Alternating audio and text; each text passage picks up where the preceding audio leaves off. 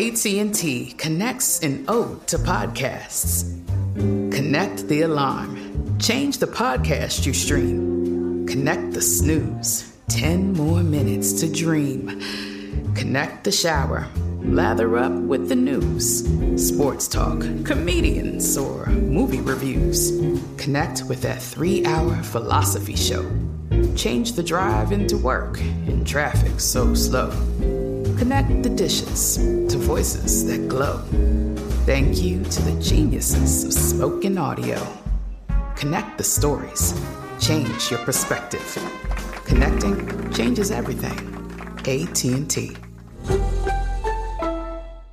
Are you still searching for your perfect place to call home? Well, now is the time to buy at Fisher Homes. If you're looking to move in before the end of 2024, May could be your last opportunity to start building your dream home and close before the year's end. If you're hoping to move in even sooner, Fisher Homes also has homes that are move-in ready and waiting for you, where you can start enjoying the benefits of homeownership even faster. Schedule your personal tour with a new home advisor today at FisherHomes.com and make this spring the season you find your perfect home sweet home.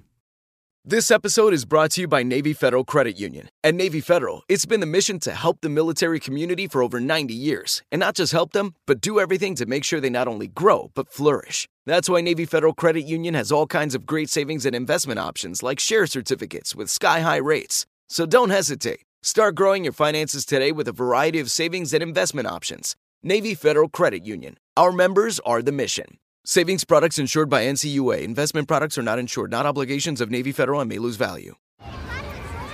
Hey guys, back at the playground again, huh? Yep. You know what this playground could use? A wine country. Heck yeah, and some waves so we could go surfing. Oh, yeah. Ah, love that. A redwood forest would be cool. I'm in. Ah, ski slopes. Let's do it.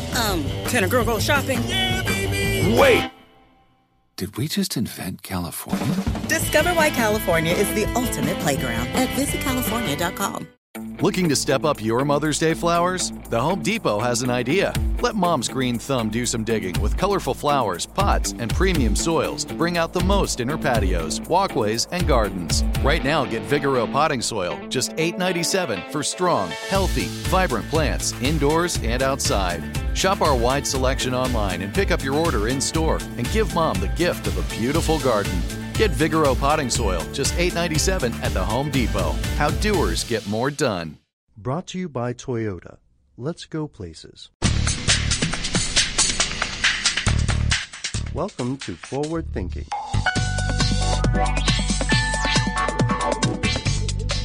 Hey there, and welcome to Forward Thinking, the podcast that looks at the future and says, dance with me across the sea. I'm Jonathan Strickland. I'm Lauren Volkbaum. And I'm Jim McCormick. What is the connection there? Doctor, doctor. You don't know the Thompson twins? No. Thompson. I think I'm what? lost here. Oh my God. Oh my God. I was joking in our last episode that I'm too old, and now I really am too old. Thompson Twins, 1980s, Doctor, Doctor. It's a great song, and it has to do with a doctor, so medicine, and then we're talking about diabetes again in this episode, and that's why.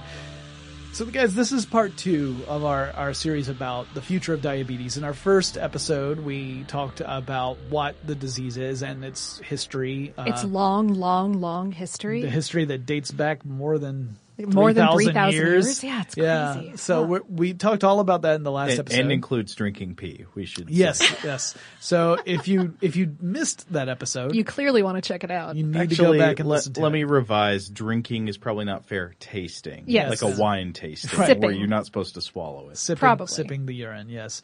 Absolutely true, because diabetes is all about glucose level management in the blood, but it also comes through in the urine.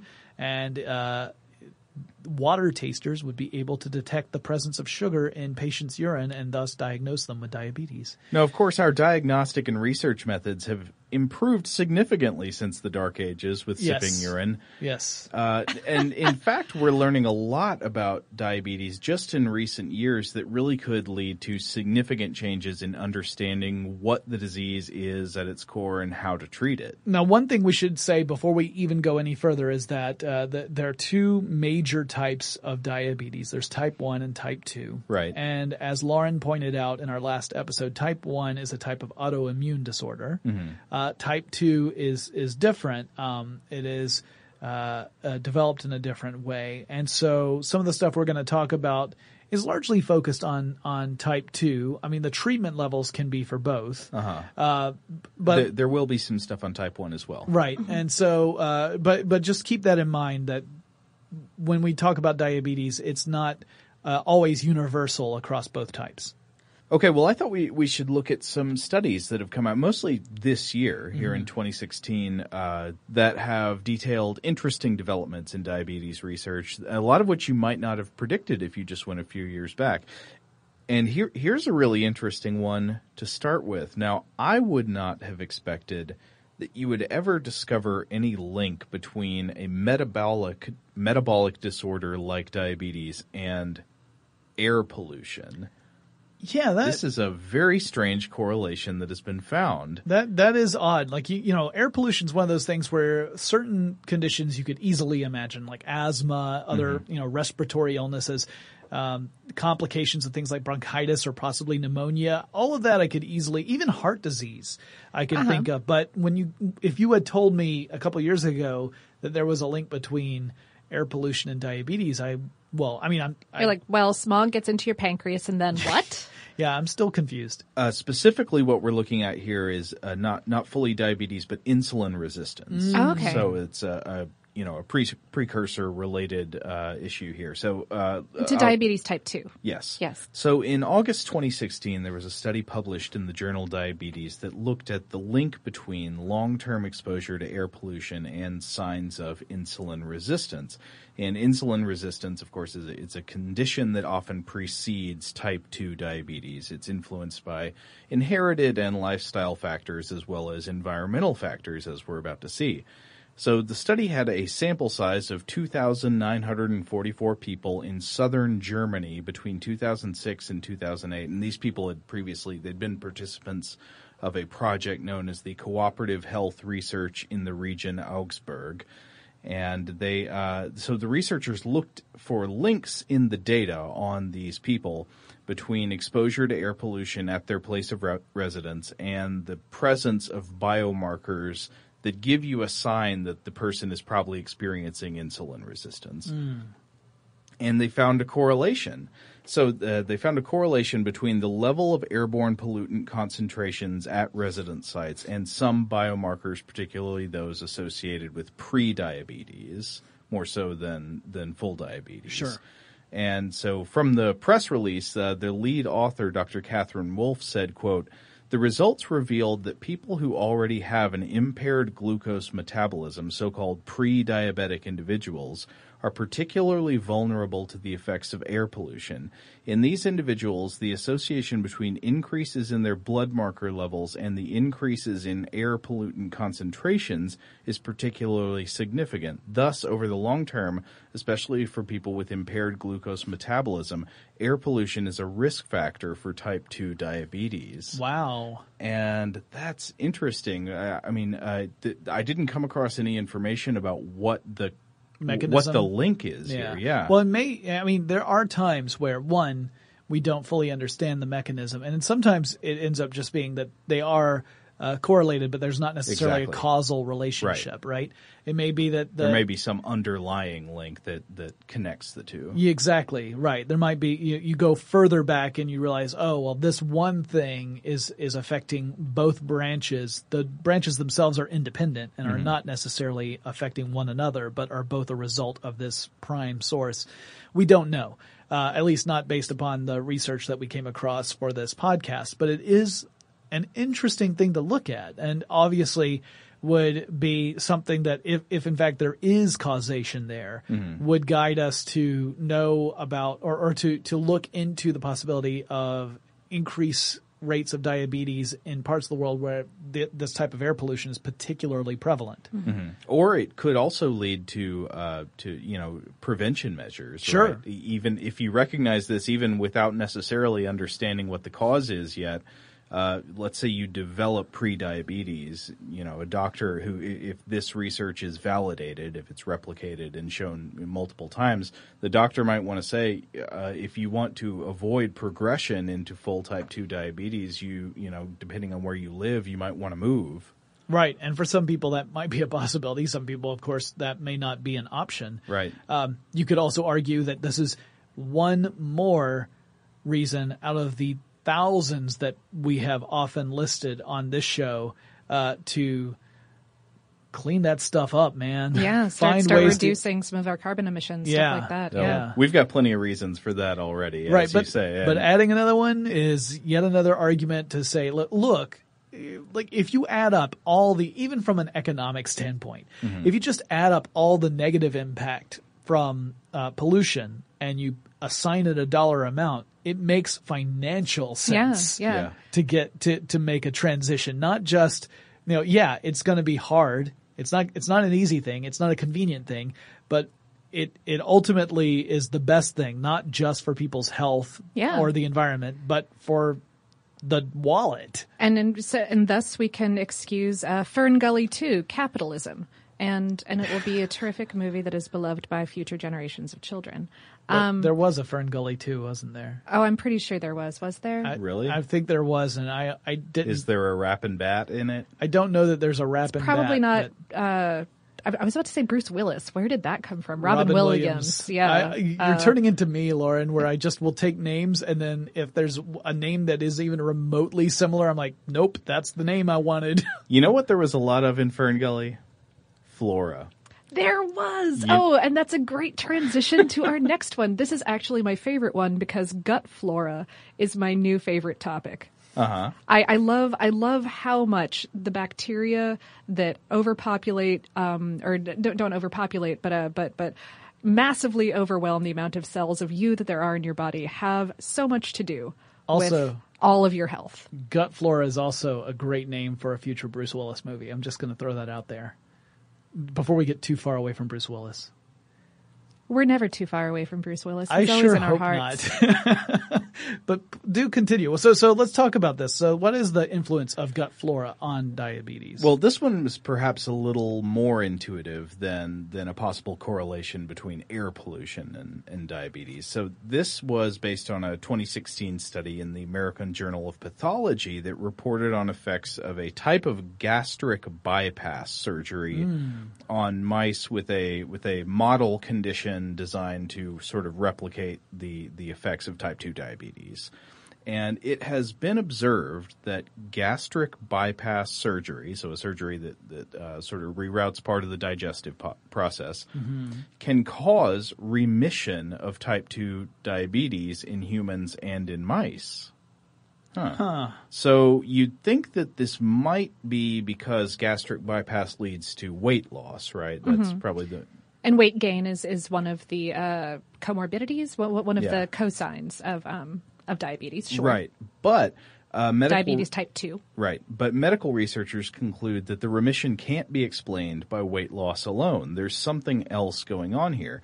And so after the surgery, subjects show improvements in both insulin sensitivity and glucose tolerance. So what's going on here?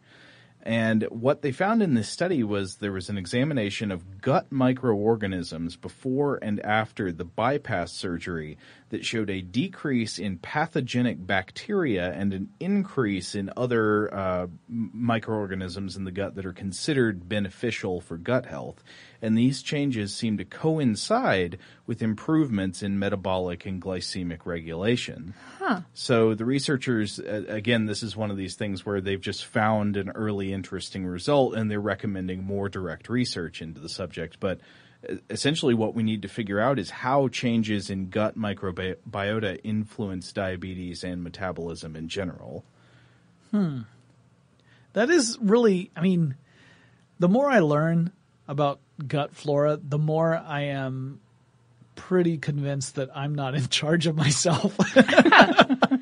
Yeah. No, you're a hybrid organism. Yeah. Well, I like to think of myself as an evolved being. There's a book out about that I've actually been meaning to read. I haven't read it yet, but it's by the science writer Ed Yong, who I like, and the book is called I Contain Multitudes, and it's about... That's a great title. It's about microbiota. It came out either this year or the year before, and I keep meaning to read it. I've heard it's very good. Wow. Cool. All right, so...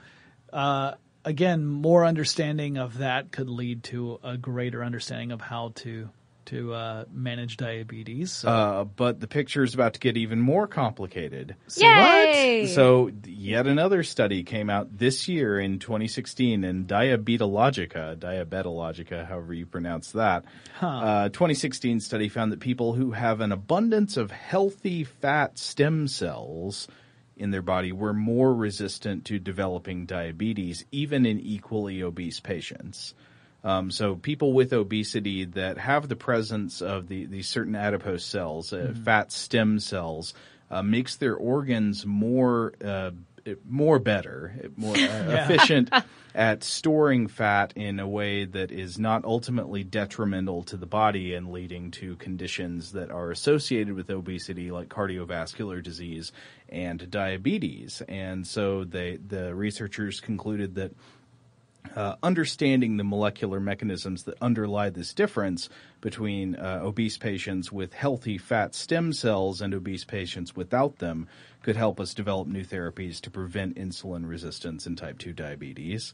But man, we're starting to get a really complicated picture of all the different influences that might work themselves out in the body. To me, this is a continuation of that story that we explored in the first episode about the history of our understanding of diabetes, which, not a big surprise, but over time becomes more complex and involved. Oh, sure. I mean, obviously, anytime you're looking at a really complicated subject, that progression is going to go in that direction, right? We're not going to suddenly have a huge understanding and then go backward unless we have another Dark Ages.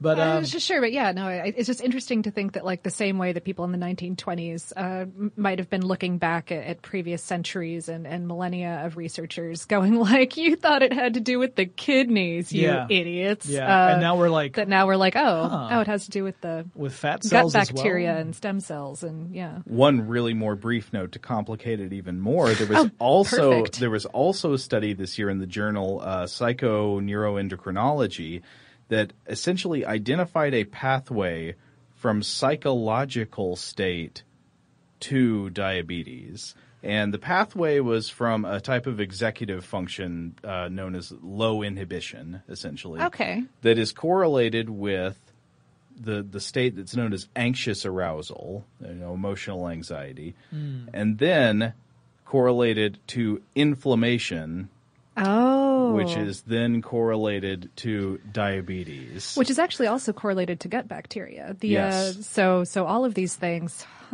So anyway. But this becomes a self-fulfilling prophecy because knowing this is making me anxious, which is therefore... Eat a yogurt, you'll be fine. Okay. This is even possible. I mean, this is one of these things that's making me think there have got to be a lot of false trails here. Sure. I mean, I'm sure all these different areas of research are turning up some things that are going to turn out to not really be primary causes. Right. They may be a factor that influences, but perhaps not is definitive in causing. Or it could be an indicator that this other thing is happening and not a cause of the thing happening. Right. But anyway, I mean, I feel like nevertheless our picture of the cause and effect relationship with whole body state versus metabolic regulation is getting very complicated. Yeah, seems that way based upon the last few stories you've shared with us, Joe. But then, of course, there is another one. This one has more to do with type 1 diabetes. And this is there was a study that came out in 2016 called Hotspot Autoimmune T-Cell Receptor Binding Underlies Pathogen and Insulin Peptide Cross-Reactivity. Well, that seems self-explanatory. Let's break that one down just a little bit. This was in the Journal of Clinical Investigation. All these have been 2016 studies. This one is it found something pretty interesting. The presence of pathogens, germs, may be the cause or a cause of type 1 diabetes. Huh. So how would you figure that? Well, here's how it goes. There are these insulin-producing cells that we talked about in the previous episode known as pancreatic beta cells. And in type 1 diabetes, immune system cells known as T cells, white blood cells, attack these beta cells and destroy the body's ability to produce insulin. But what causes the autoimmune response? Like, why do the T cells attack the beta cells? They didn't like the cut of their jib. Because they're dumb as a bag of hammers. They are pretty dumb. They don't even have brains. You wouldn't believe it. Well, as someone who suffers massive allergic reactions, I am not a big fan of the way my body's immune system will misidentify certain allergens and then go into overdrive. Yeah, you know exactly then, Jonathan, how poorly understood states within the body at the cell level of cell function can cause complex systemic reactions that are not necessarily what your body intended in quotes. You know, as we said, the cells don't have brains, but they do have a sort of programmatic function. Yes. They're supposed to be attacking pathogens right. To keep them out. But the study here found that these T cells were cross-reactive in a particular way. And that means they react to a complex set of conditions that determine their behavior. And these conditions, the study found, could be brought on by the presence of particular pathogens. A quote from the study abstract is, T-cell cross-reactivity with pathogen-derived antigens might break self-tolerance, which that's a great term, self-tolerance. I assume that means the immune system not attacking your body. I was going to say I've got very low self-tolerance, but that's something else. It's on a meta level. Yeah. Macro. In the end, to induce autoimmune disease. So it demonstrates the value in looking at the various ways external influences, such as germs and other pressures, might alter T-cell function to cause autoimmunity. Autoimmunity being not a good thing when the immune system attacks you, and that would include type 1 diabetes. So there can probably be certain germs present in your body in certain ways that can trigger this chain reaction of autoimmune response against your beta cells. So that's heavy stuff you've laid down on us, Joe. It's really fascinating learning more about this disease that we keep thinking we've got, like, or at least the indication I always felt was that we had a pretty good handle on it.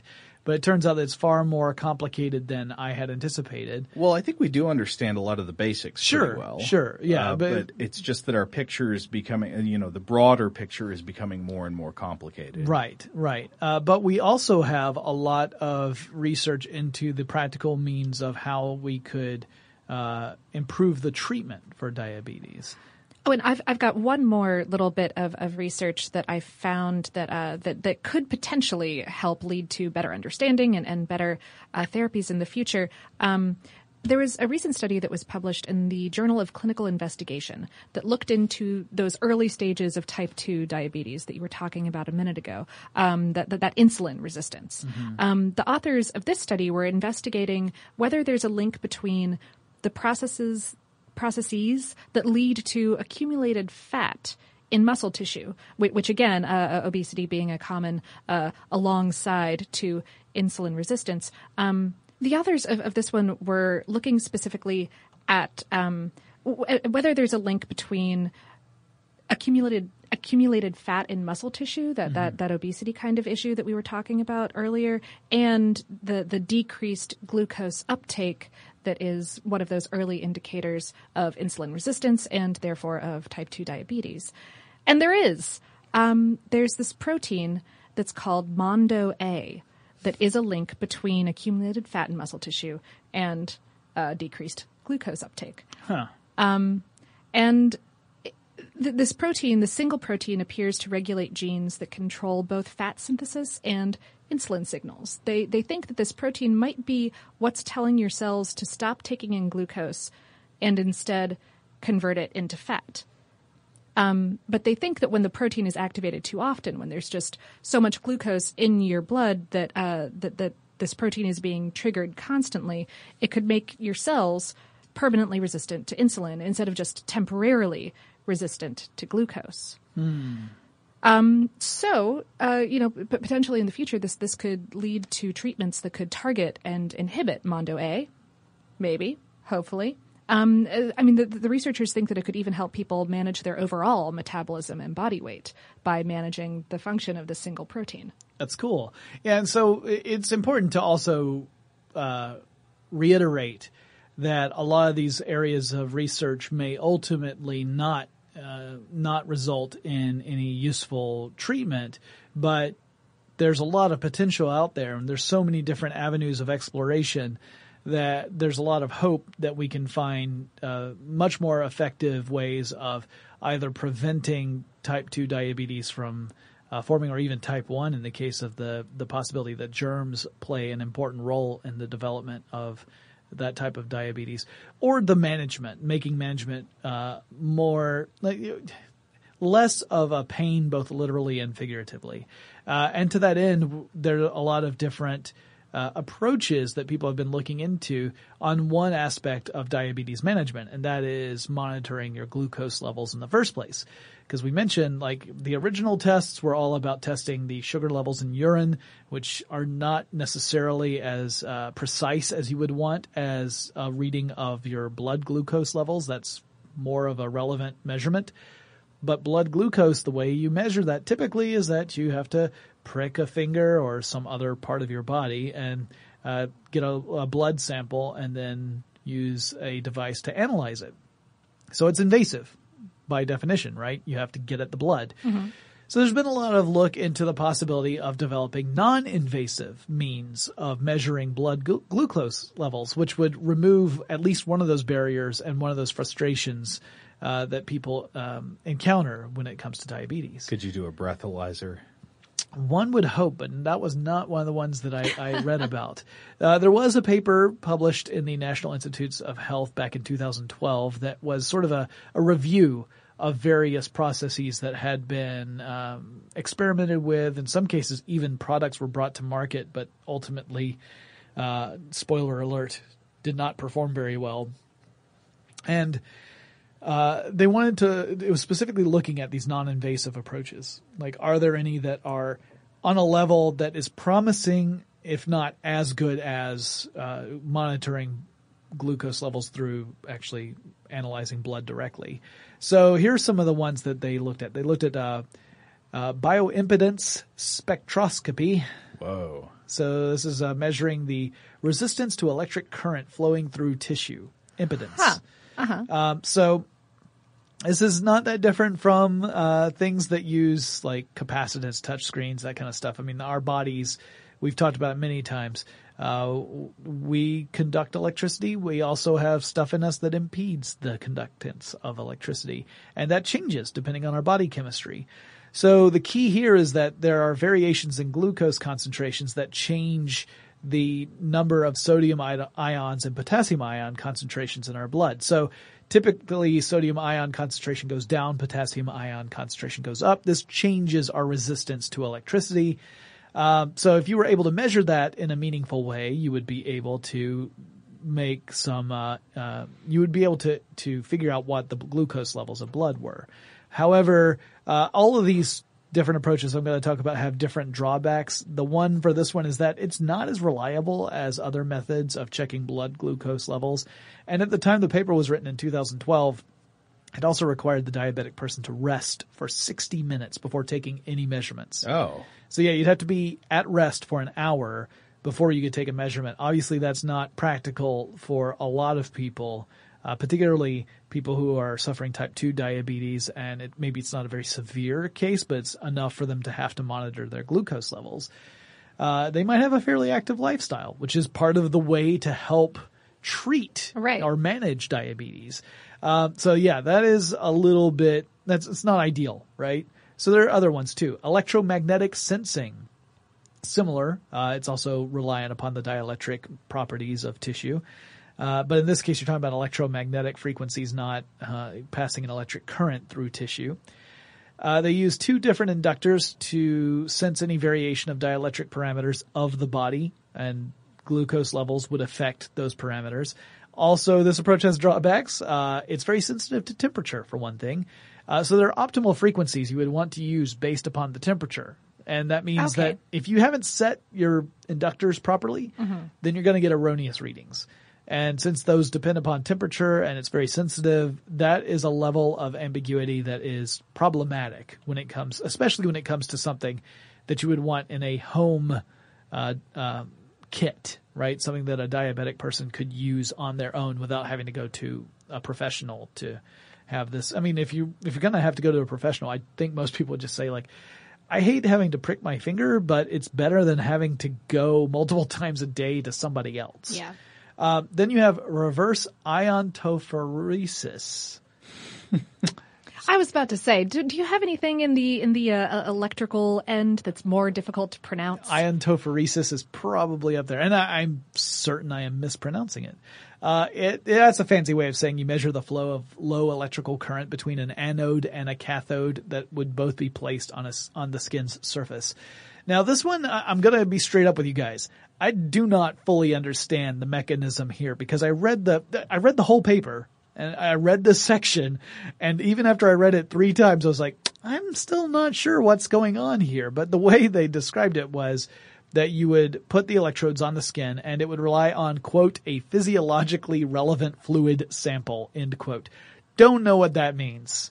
Physiologically relevant would obviously mean something that would also have glucose in it and would be relevant to the blood glucose levels. But since it's non-invasive, it's not the blood itself because you're not putting the electrodes in you. You're just putting them on the skin surface. Do you have to cry to use this device? You do for another one. Oh, no. You do for another one. You're getting ahead of me because that's next.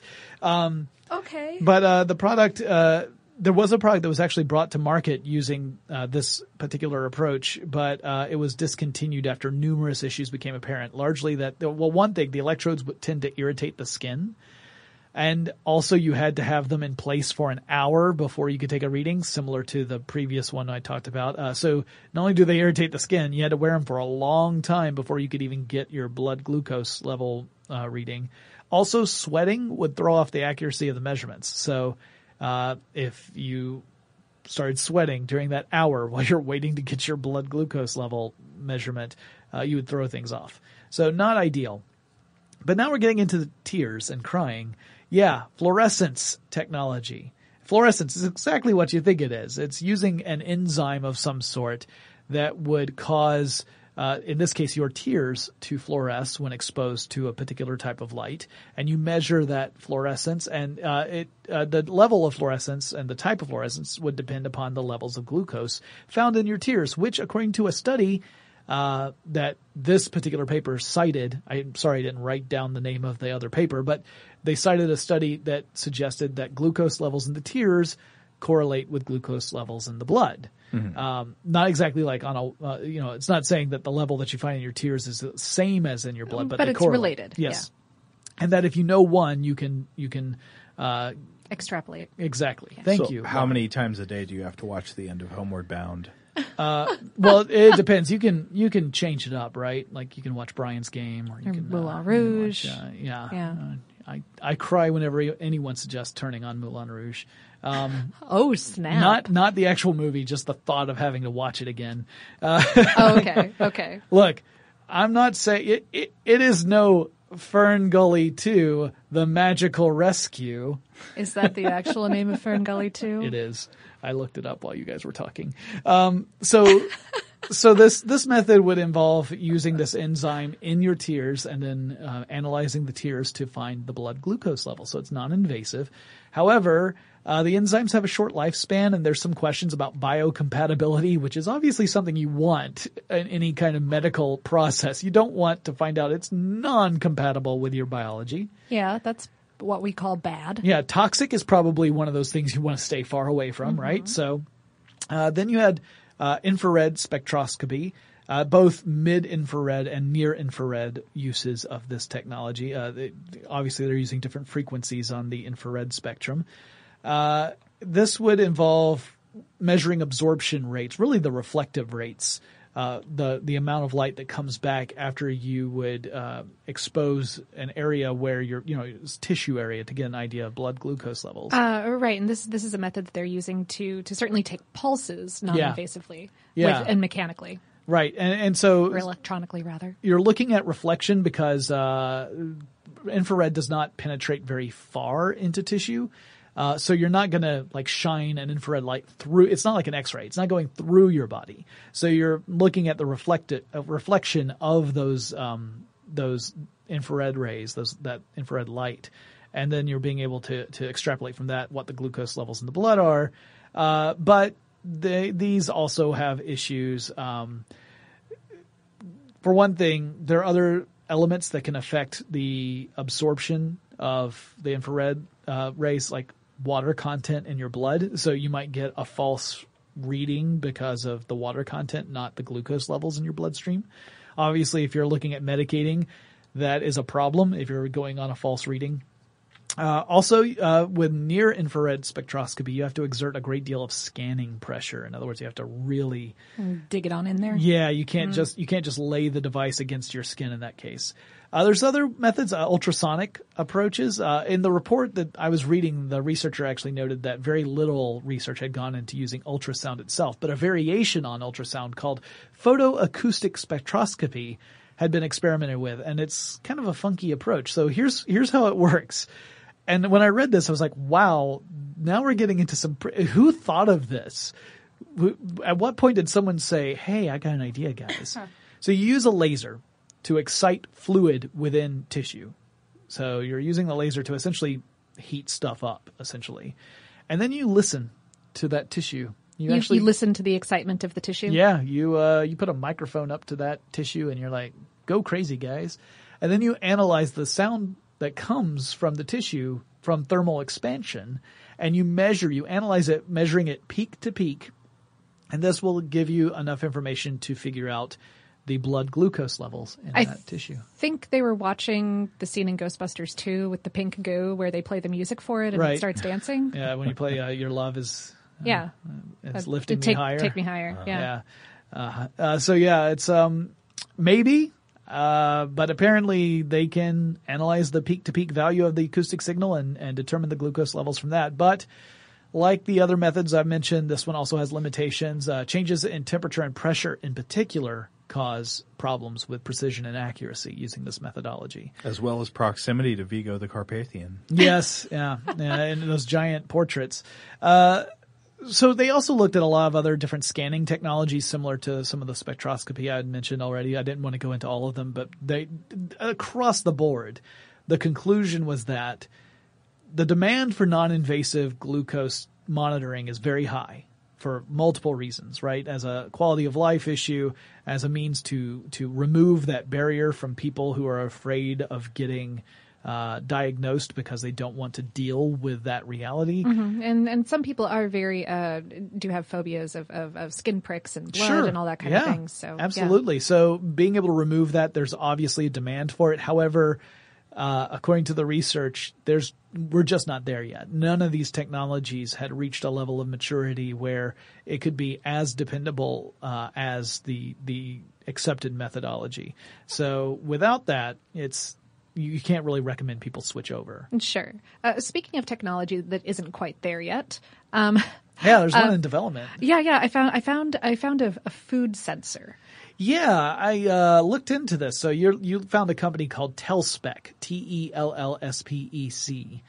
and it's a sensor that you use to find out what ingredients are in a food at a molecular level. Yeah, you point it at a food and it tells you the entire nutritional content. I think we've actually talked about this device on the podcast before. We may have. I believe you. I think we have. It sounds really familiar. Well, and I've forgotten way more than I've said.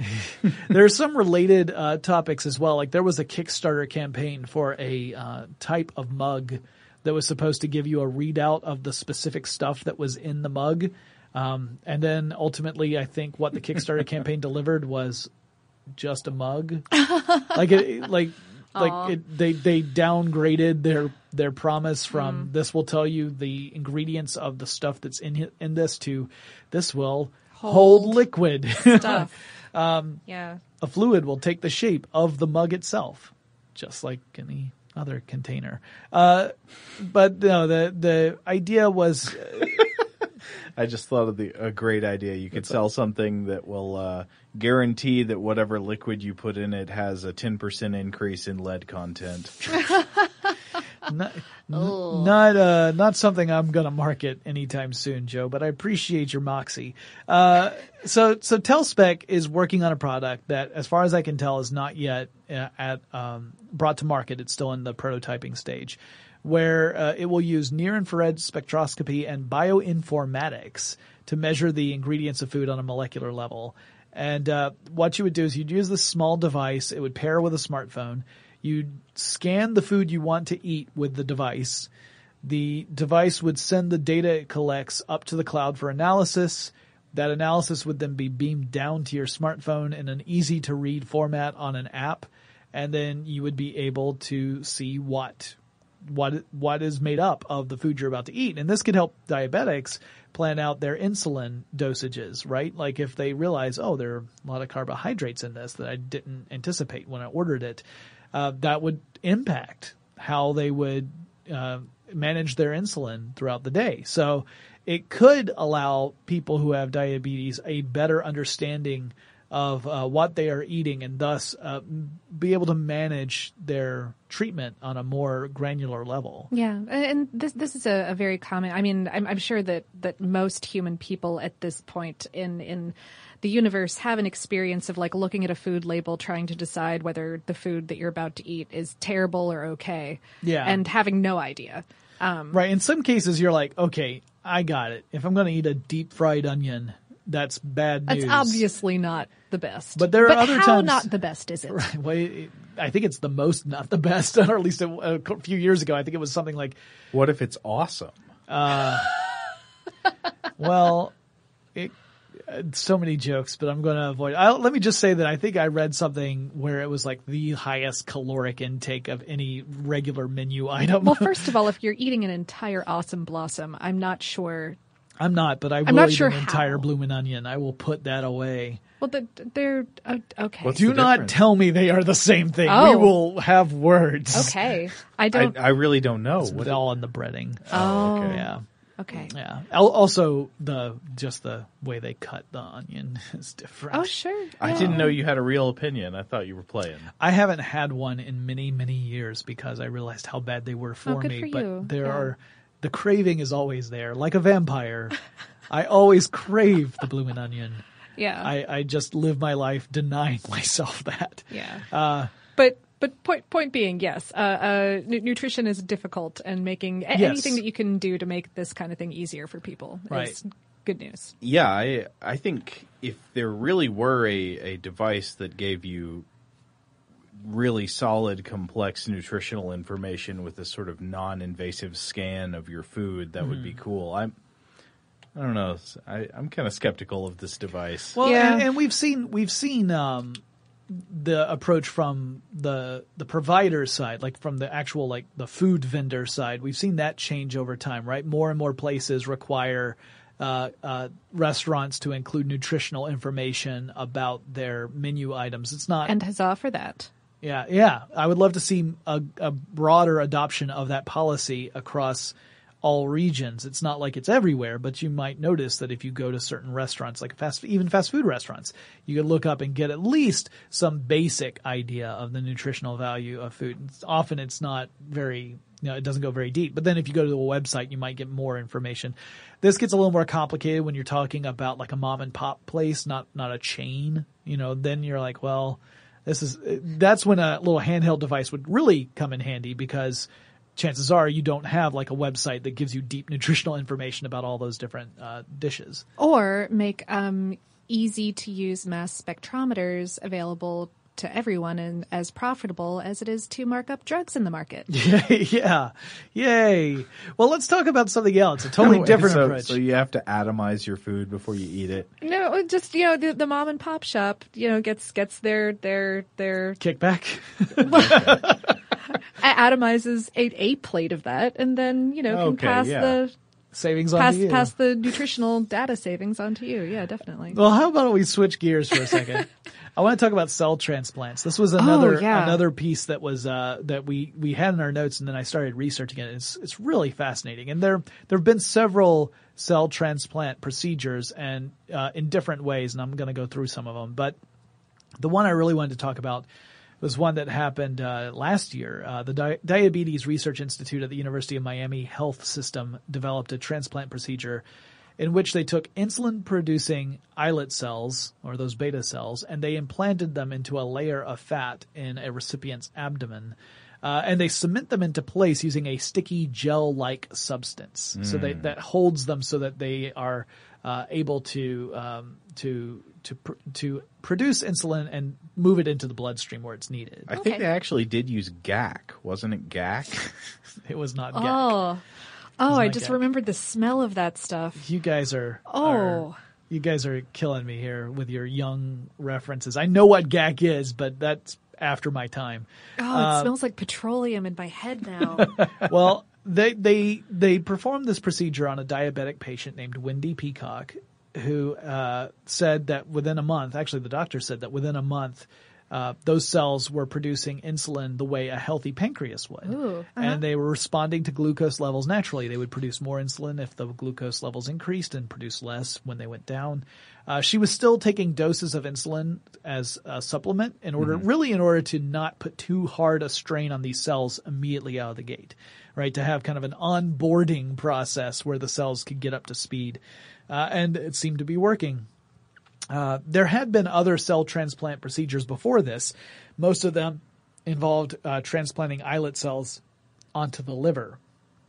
Now this works, but it also was somewhat limited and slightly less successful than this other approach, which was less invasive as well than the liver surgery. But the long-term effects are still being studied. So with the liver approach, typically you see a 5-year lifespan for those cells, and then you would need another procedure after that.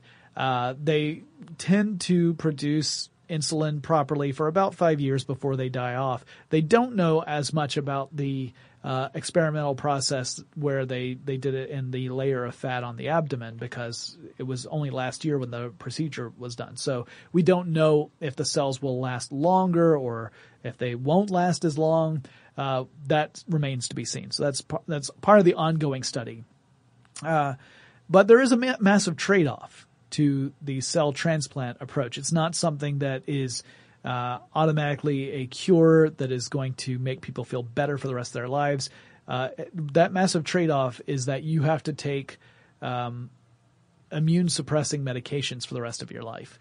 Because you are taking something else's cells into your body. Yeah. You've got essentially foreign cells, and if you want to make sure that your body does not identify those cells as hostile, and thus go into attack mode, similar to what we talked about with the type 1 diabetes, you have to take immune suppressing medications, and that of course has its own suite of risks.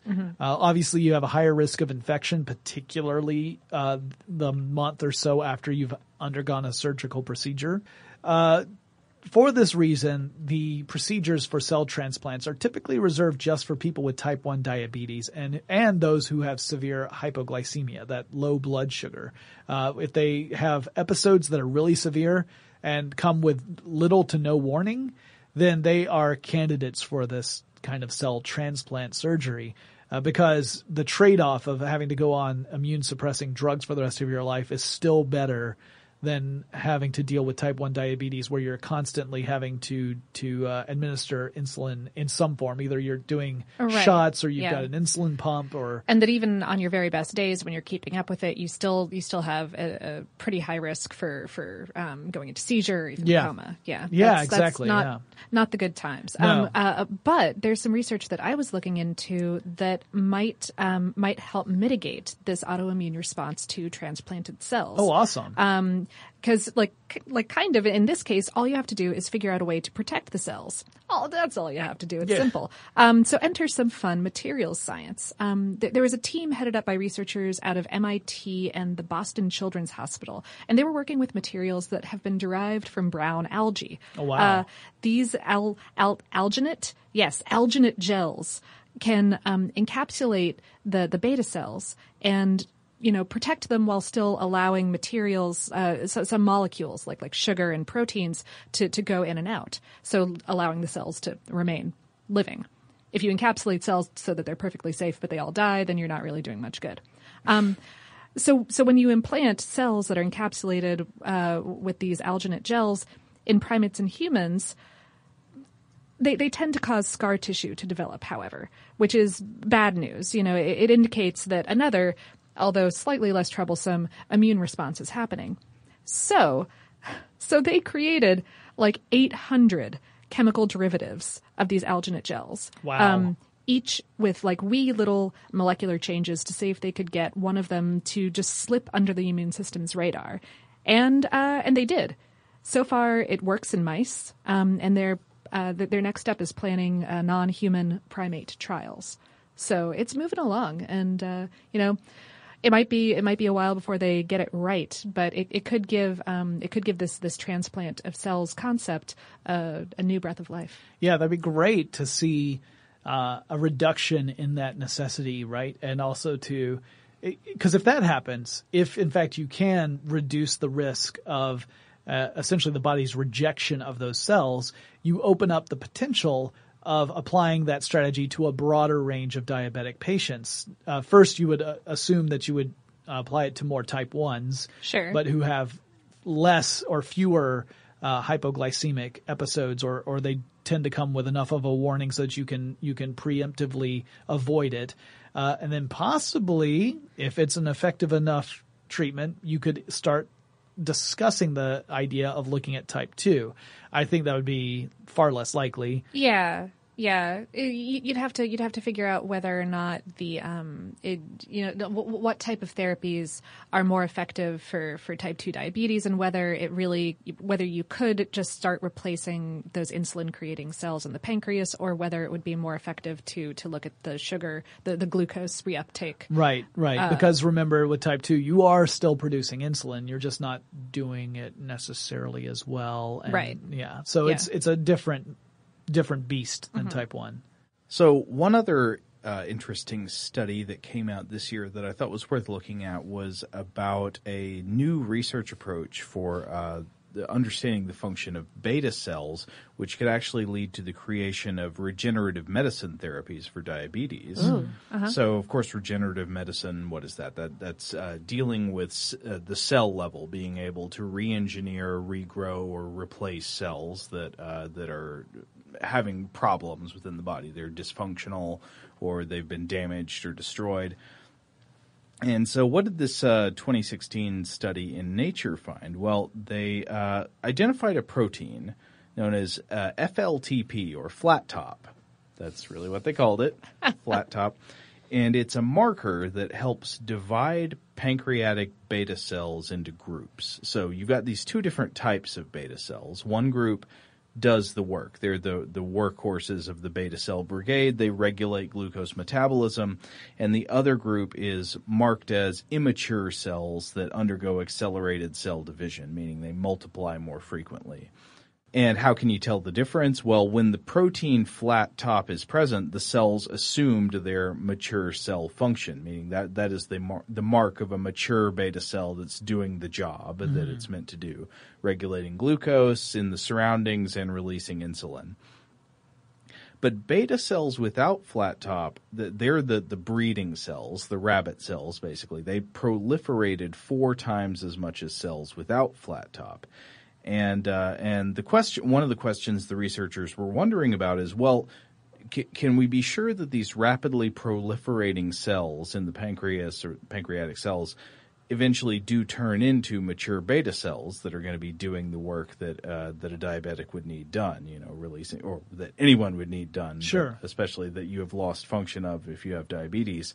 And the researchers found, yes, they used this technique that's known as lineage tracing. So they made all the cells go onto Ancestry.com. No, they used color-coded genes.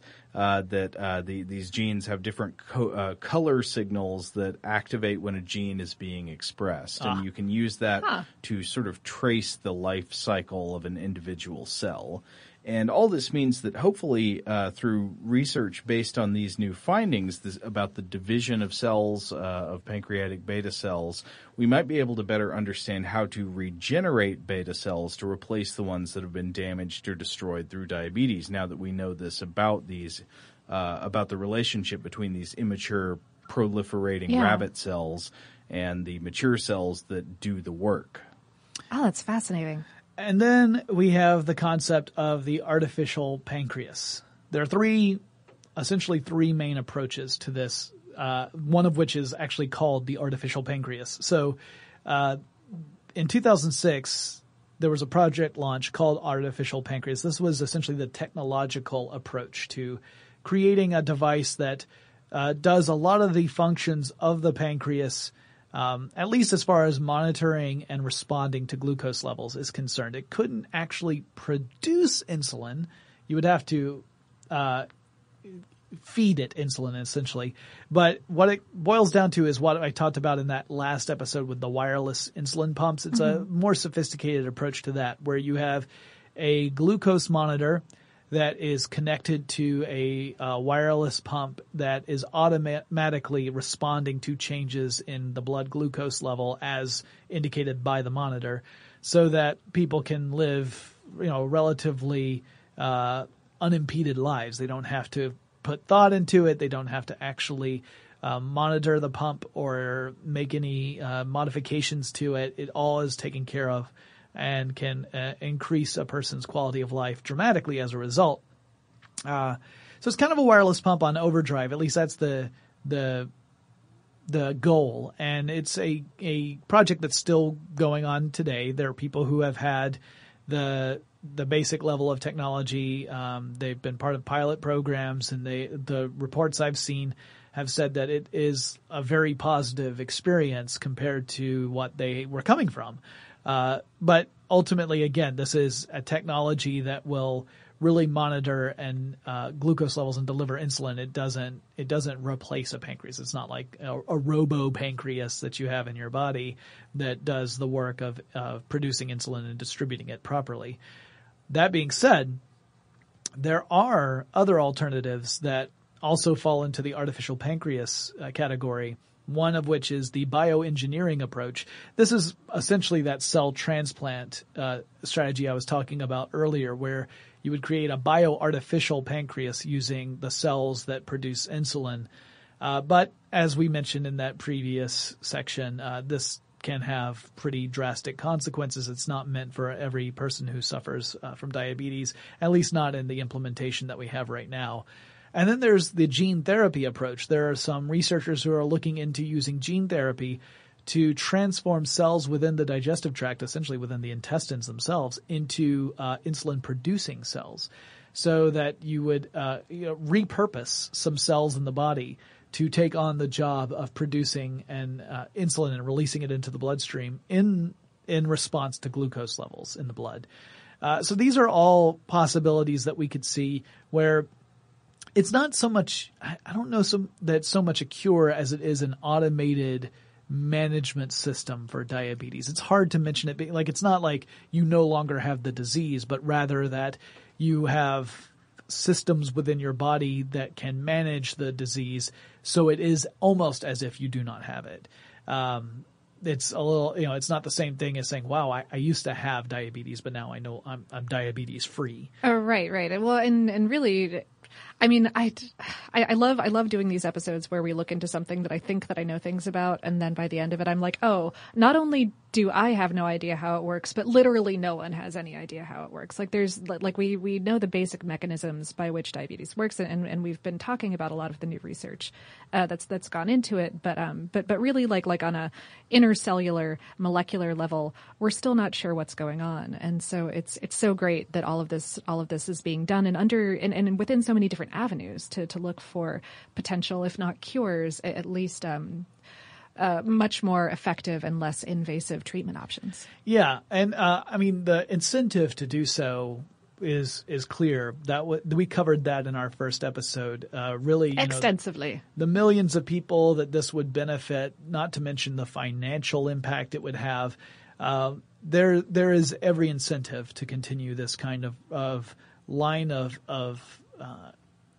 research and experimentation and advances in various forms of management and treatment and diagnosis as well.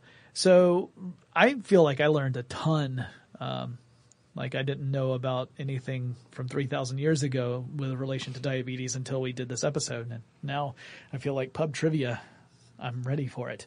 So assuming that they have just an entire section on diabetes, who knows? That is a very, very popular pub trivia night. Yeah, nothing gets the party going like talking about a terrible disease that millions of people have. That being said, I know some pub trivia masters who probably would have done at least a question, if not a round, on the subject because of their particular sensibilities. I'm not passing judgment. I'm merely making an observation. Guys, if you have any suggestions for future episodes of Forward Thinking, maybe it's a big, broad topic that you want us to do a deep dive on, or maybe it's just something, that you're just curious about. Maybe there's a technology or scientific development that you've heard about and you want to learn more about, send it our way. We'll take a look.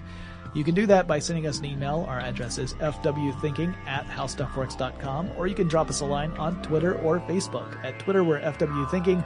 If you go onto Facebook and search for the term FWThinking, our profile will pop right up. You can leave us a message, and we will talk to you again really soon.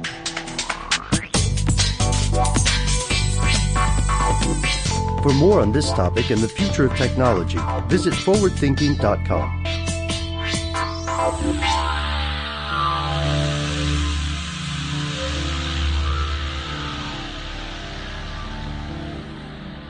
Brought to you by Toyota.